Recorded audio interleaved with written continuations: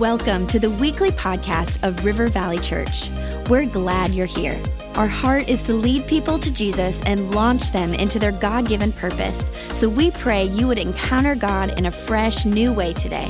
To learn more about our church, visit rivervalley.org. Now, let's tune in to this week's message.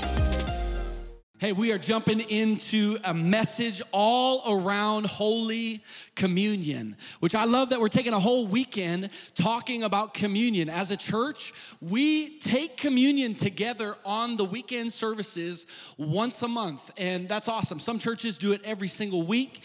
There are many, many people that you lead communion in your small groups or within your families. And that's awesome. But it's great to pause and take a weekend and teach what Jesus taught, why we take communion. What is it all about? What's the significance? Should it mean something to you and me? And it should. I also love that we're just a part of a church that got out of a 2-week healing series. Can we give God praise for the testimonies that are coming in? People that are being healed by the power of God, that He heals today. And I love that during Seek Week, we talked about the baptism in the Holy Spirit. We believe that the Holy Spirit is for today. God the Father, God the Son, God the Holy Spirit. And if you missed the healing messages from Seek Week and over the last 2 weekends, or the baptism in the Holy Spirit, would love for you to go to either our website or go to YouTube, and you can watch all of those messages there. Also, 2 weeks after Easter, we actually, for the first time, had a weekend that we said, hey, there were a bunch of people getting saved on Easter. 2 weeks later, we had a message completely on water baptism. And I'm taking this time just to say, those are the two sacraments that we see in the Bible that we operate in as the church: water baptism and communion. Water baptism is once for the believer, and communion is repetitive, to continue to do it again and again and again, to remember what Jesus has done for us. And so 2 weeks after Easter, we talked about water baptism. Today is about the sacrament of communion. You maybe have heard the term the Eucharist or the Lord's Supper. Both of those are appropriate terms for communion. The Eucharist really meaning to give thanks, thanksgiving. It's the Thanksgiving meal to say, God, thank you for your broken body. Thank you for the blood that was shed for me. And we're going to get into that. But every time we take communion, it's an opportunity to say thanks. The Lord's Supper really highlights whose it is. Jesus is the one who instituted communion. But let's go to Luke chapter 22. We do find this Last Supper, if you will, in Matthew, Mark, and Luke, the synoptic gospels. And in John, he skipped that and focused on the foot washing. Don't ask me why, I'm not sure.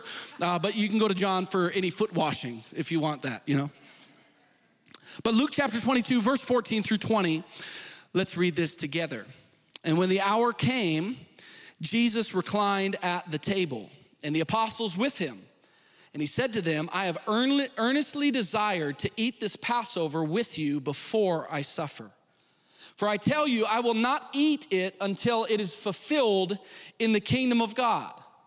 And he took a cup, and when he had given thanks, he said, take this, divide it among yourselves. For I tell you that from now on, I will not drink of the fruit of the vine until the kingdom of God comes. And he took the bread, and when he had given thanks, he broke it and gave it to them, saying, this is my body, which is given for you. Do this in remembrance of me. And likewise, he took the cup after they had eaten, saying, this cup that is poured out for you is the new covenant in my blood. The title of this message is what this weekend's all about, Holy Communion. Let's pray one more time before we jump in. Lord, we thank you that your presence is here. And I pray that we would get a fresh revelation of what communion is all about. And in just a few moments, as we partake in communion, I thank you that it is a moment to commune with Jesus Christ, to be with Christ. Lord, whenever we encounter you, let us be changed. Let us not be the same. Let us be changed every time we encounter you. So Lord, move over these next few moments, and as we take communion, move in our lives. We give you the permission. In Jesus' name I pray. Everybody said, amen. Do this in remembrance of me. Jesus wants to make sure that we remember what he did. And you may say, well, it was a pretty big thing, and how could I forget? Well, we are forgetful. I remember growing up, I would lose the TV remote constantly. And my dad eventually said, I've had enough of losing the TV remote.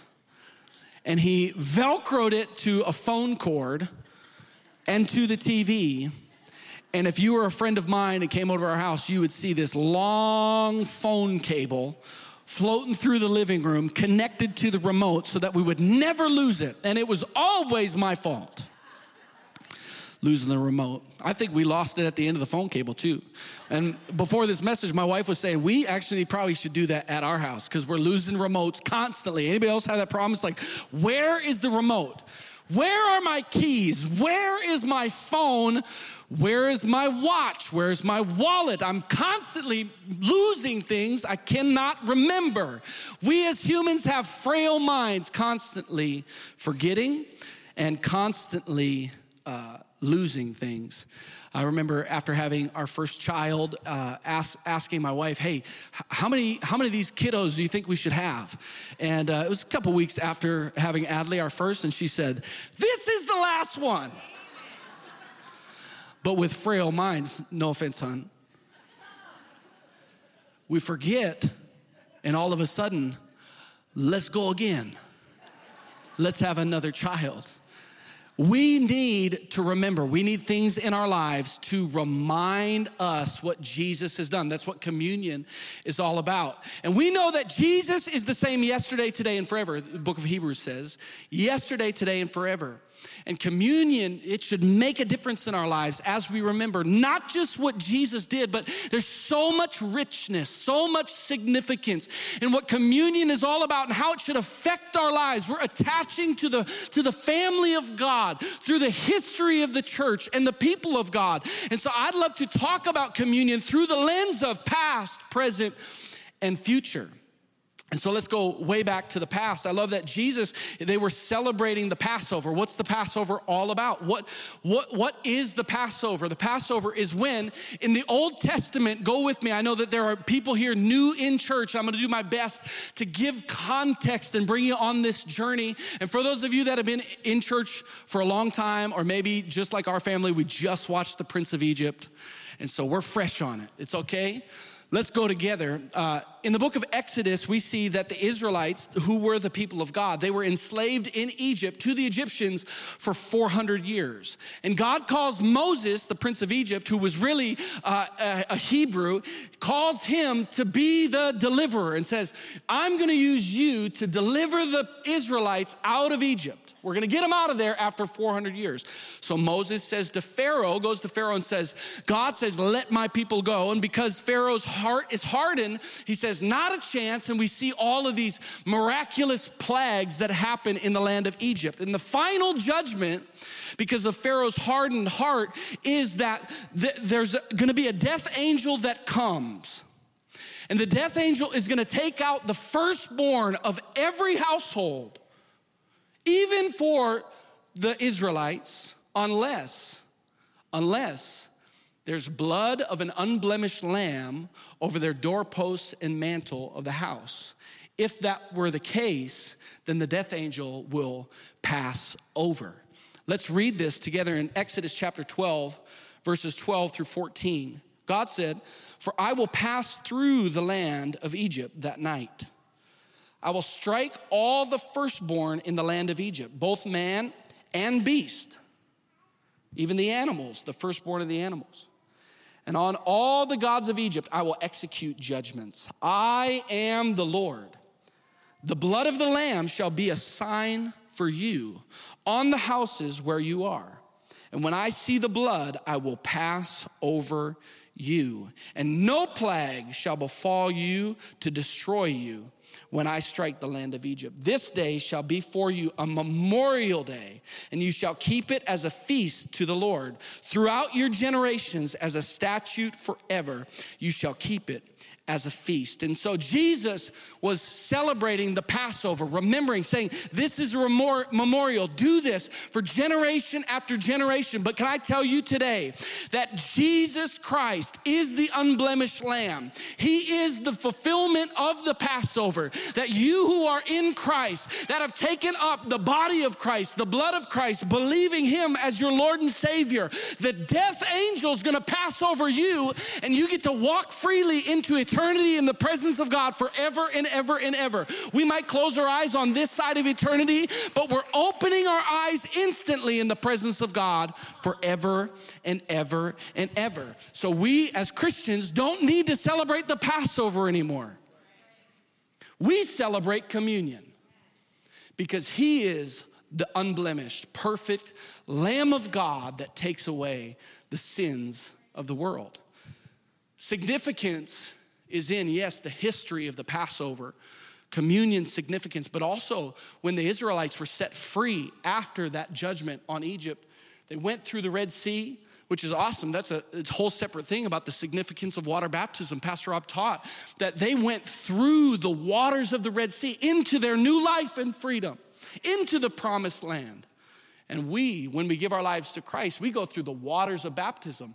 The old is gone, the new has come into our new life and freedom in Christ. Man, God is cool. Not just in the Passover, but there's significance when the Israelites are in the wilderness. And we kind of, on this side of eternity, are in the wilderness. There's sin, there's pain, there's hurting, there's sickness. But we will get to our promised land for all eternity in heaven. In the wilderness, they didn't have anything to eat, but God provided a miracle. And let's read that. Exodus chapter 16, 13 through 15. In the evening, quail came up and covered the camp. What? And in the morning, dew lay around the camp. And when the dew had gone up, there was on the face of the wilderness a fine flake-like thing, fine as frost on the ground. When the people of Israel saw it, they said to one another, "What is it?"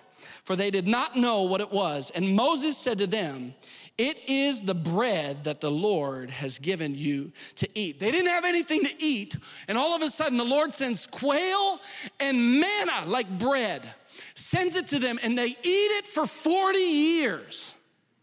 The Lord provides miraculously as their shoes are not wearing out and as their clothes are not wearing out. The Bible says they are eating manna from heaven. It's keeping them alive.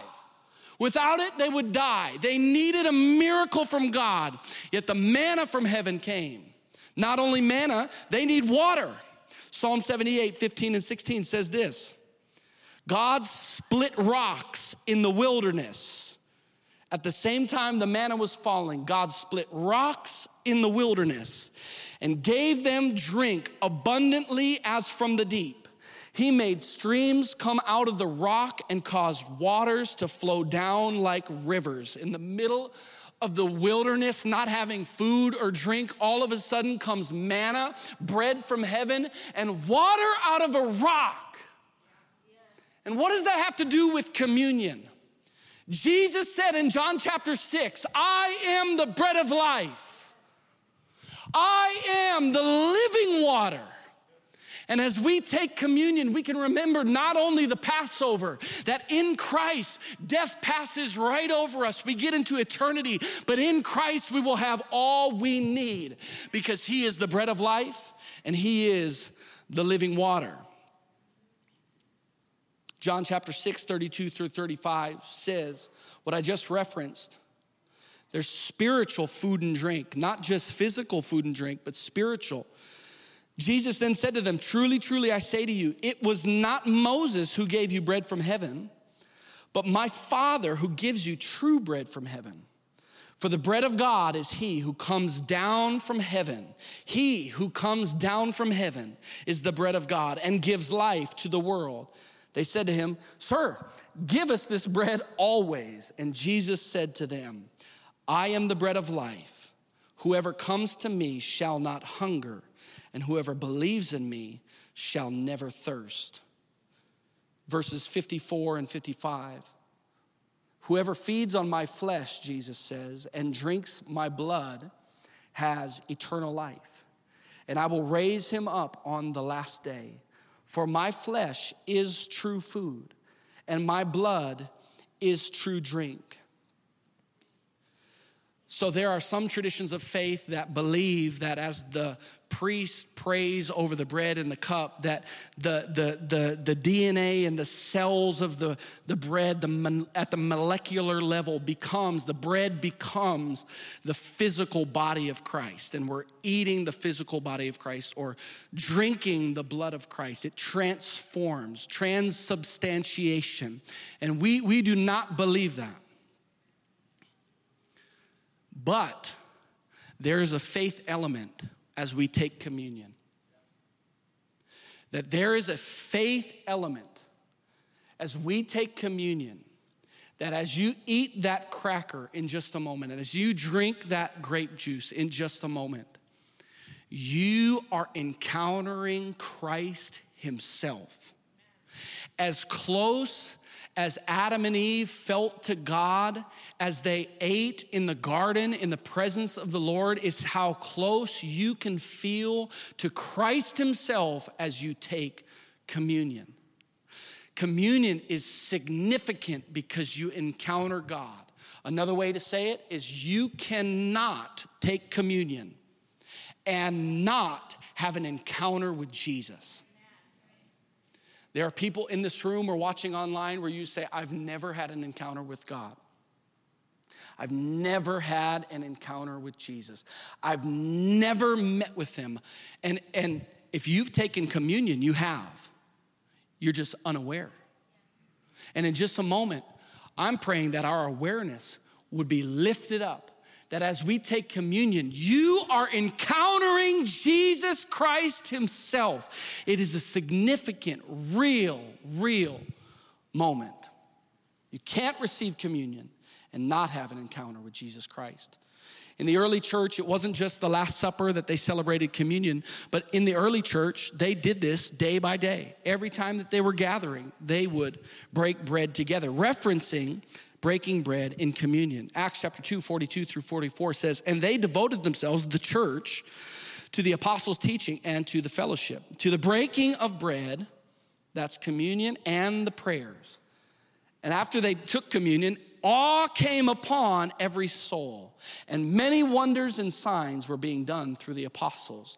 And all who believed were together and had all things in common. There's something unique about doing communion, taking communion as a church. You can do it in your home with your family because the Passover was done in families. Communion can be done in families. You can lead your family in communion. You can lead your small group in communion. But there's something significant that when the whole church gathers and we take communion together, it's a symbol of the unity of the church.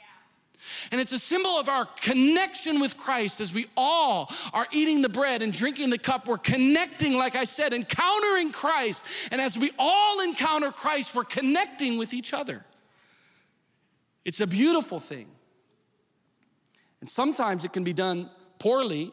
It can be done with the wrong heart or the wrong attitude. So how should we approach communion? There's a lengthy passage of scripture, just a few verses really, but Paul addresses the church in Corinth because they got some crazy stuff going on. And he reteaches what communion is all about and how the church of Jesus Christ should take it. 1 Corinthians chapter 11, 17 through 32 says this. Paul's saying to the church in Corinth, but in the following instructions, I do not commend you. It's a tough start. Because when you come together, it is not for better, but for worse. It's worse that the church is getting together. Whoa. For in the first place, when you come together as a church, I hear that there are divisions among you. And I believe it in part, for there must be factions among you in order that those who are genuine among you may be recognized. When you come together, it's not the Lord's Supper you eat. You think you're doing communion together? It's not. For in eating, each one goes ahead with his own meal. One goes hungry, another gets drunk. They're getting drunk in the church. What, Paul says? Do you not have houses to eat and drink in? Or do you despise the church of God and humiliate those who have nothing? What shall I say to you? Shall I commend you in this? No, I will not. For I received from the Lord what I also delivered to you, that the Lord Jesus, on the night he was betrayed, took the bread, and when he had given thanks, he broke it and said, "This is my body, which is for you.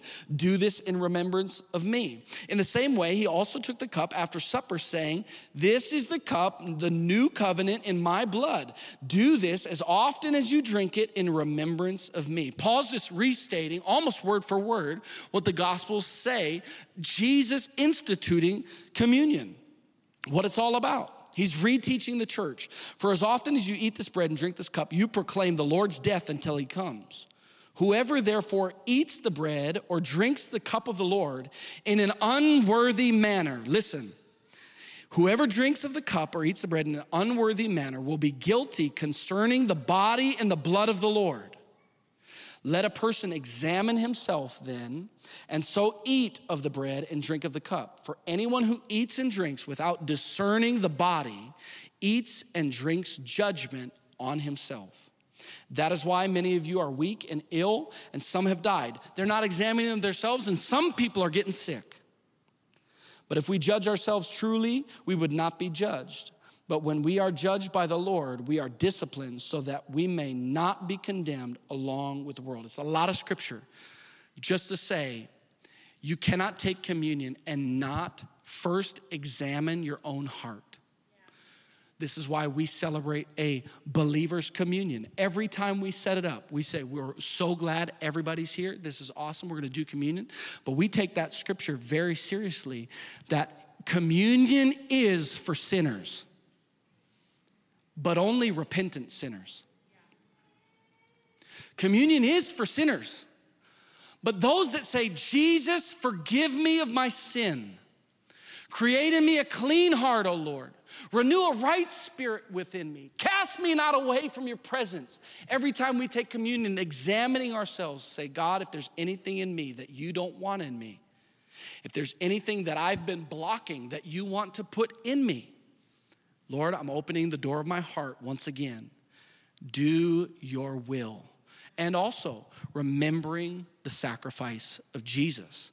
This is how we take communion, examining yourself, proving yourself worthy. And that can be a little bit intimidating. What does it mean to be worthy? Because we're unworthy, are we not? But to be worthy really means to be humble and repentant. John Calvin said this: "This is the worthiness that the Bible talks about, the best and only kind that we can bring to God, the only worthiness that we can bring to God, to offer our vileness and our unworthiness to him, so that in his mercy we may be taken as worthy, to despair in ourselves so that we may be lifted up by him." The Bible teaches, humble yourself in the sight of the Lord. He will lift you up. And he ends with saying, to accuse ourselves so that we may be justified by him. To say, "God, I am guilty, and you will justify me." We've talked about the past and the Passover and also the manna and the rock and the water and the significance and the symbols, and that we're meeting with Christ, and then the unity of the church as we encounter God, as we take communion. And it's an amazing thing. We got to examine ourselves. God, make me right. But before we talk about the benefits of communion in the present, because we're going to take communion together. Before we talk about the present, let's talk about the future and where we're going. And in just a moment, the keys player can come on up, and we're going to have the band come, and we're going to worship, we're going to sing, and we're going to take communion together. We're also going to give an opportunity for anybody here to give their life to Jesus Christ, and you can take your first believer's communion. But let's talk about the future, because Jesus was anticipating the future when he instituted communion, and maybe you missed it. He said, "For as often as you eat this bread and drink this cup, you proclaim the Lord's death," what? "Until he comes." Until he comes. He's talking to the third person. Until Jesus Christ himself comes back. Every time we take communion, it's not just reflecting on the history of the people of God, the history of the church, the Last Supper, what Jesus did on the cross, his death and resurrection. It's not just examining ourselves, but it's expectancy, anticipation for the future, that Jesus is coming back, that there's a marriage supper of the Lamb. Some of the old school people just got pumped.